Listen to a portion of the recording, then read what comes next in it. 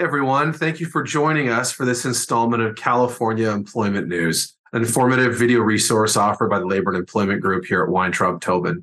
My name is Ryan Abernethy, a senior attorney here in the group, and I'm joined today by Mickey Mahmoudi, an associate in the group. And today we're going to be discussing non-compete agreements in California. Nikki, can you tell me a bit about non-compete agreements here in the state? Of course. So first I'll start explaining what a non-compete agreement is. So in the employment context, a non-compete agreement is a contract where an employee agrees not to compete with their employer, for instance, for working for a competitor for a specified period of time if the employee quits or is terminated. So in California, under Business and Professions Code Section 16600, non-compete agreements are not generally enforceable, but there are some limited statutory exceptions. And those include against existing employees or against the seller of a business. So it's nothing new that non-compete agreements are generally not enforceable in California. But in September of this year, Governor Newsom signed SB 699 into law, which will bolster California's prohibition of non-compete agreements. Ryan, can you tell me a little bit about SB 699? Sure. So SB 699 is brand new law. It's going to go into effect on January 1st, 2024. It's going to be codified into the Business and Professions Code section. And essentially what it does, it codifies some existing law and also extends the reach of California's restriction on non-compete agreements in several substantial ways. So first, the new law provides that any contract that would be void under Business and Professions Code 16600, which is the old law, that is unenforceable, even if the agreement was signed out of state.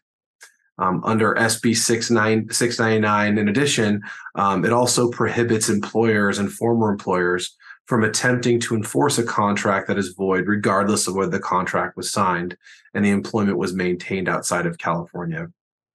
In addition, SB 699 prohibits employers from entering into a contract with a job applicant or employee that includes a provision that is unenforceable under Section 16600. And finally, and perhaps most significantly, in addition to the fact this is now reaching out of state, SB 699 creates a private right of action for employees, former employees, prospective employees, to sue their employers and any employer who violates the statute. And should they prevail, they can recover their actual damages, they can obtain adjunctive relief, they can obtain attorney's fees. So while employers' primary risk used to be that their non-competes wouldn't be enforceable, under SB 699, this creates the additional liability for employers for merely entering into the unenforceable non-compete agreement in the first place. So Nikki, are there any other takeaways that employers should be aware of? Yeah. So with SB 699 coming into effect in 2024, California employers face greater risks when having employees sign these non-compete agreements or in seeking to enforce such agreements.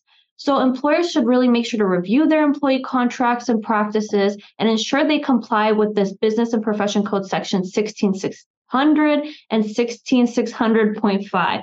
Of course, if faced with any questions, it's always a good idea to contact counsel. Great. Thanks so much, Nikki. And thank you all for joining us today. That does it for this presentation. And you can continue to find California employment news on our blog at the lelawblog.com and wherever you listen to your favorite podcasts. And we'll see you next time. Thank you.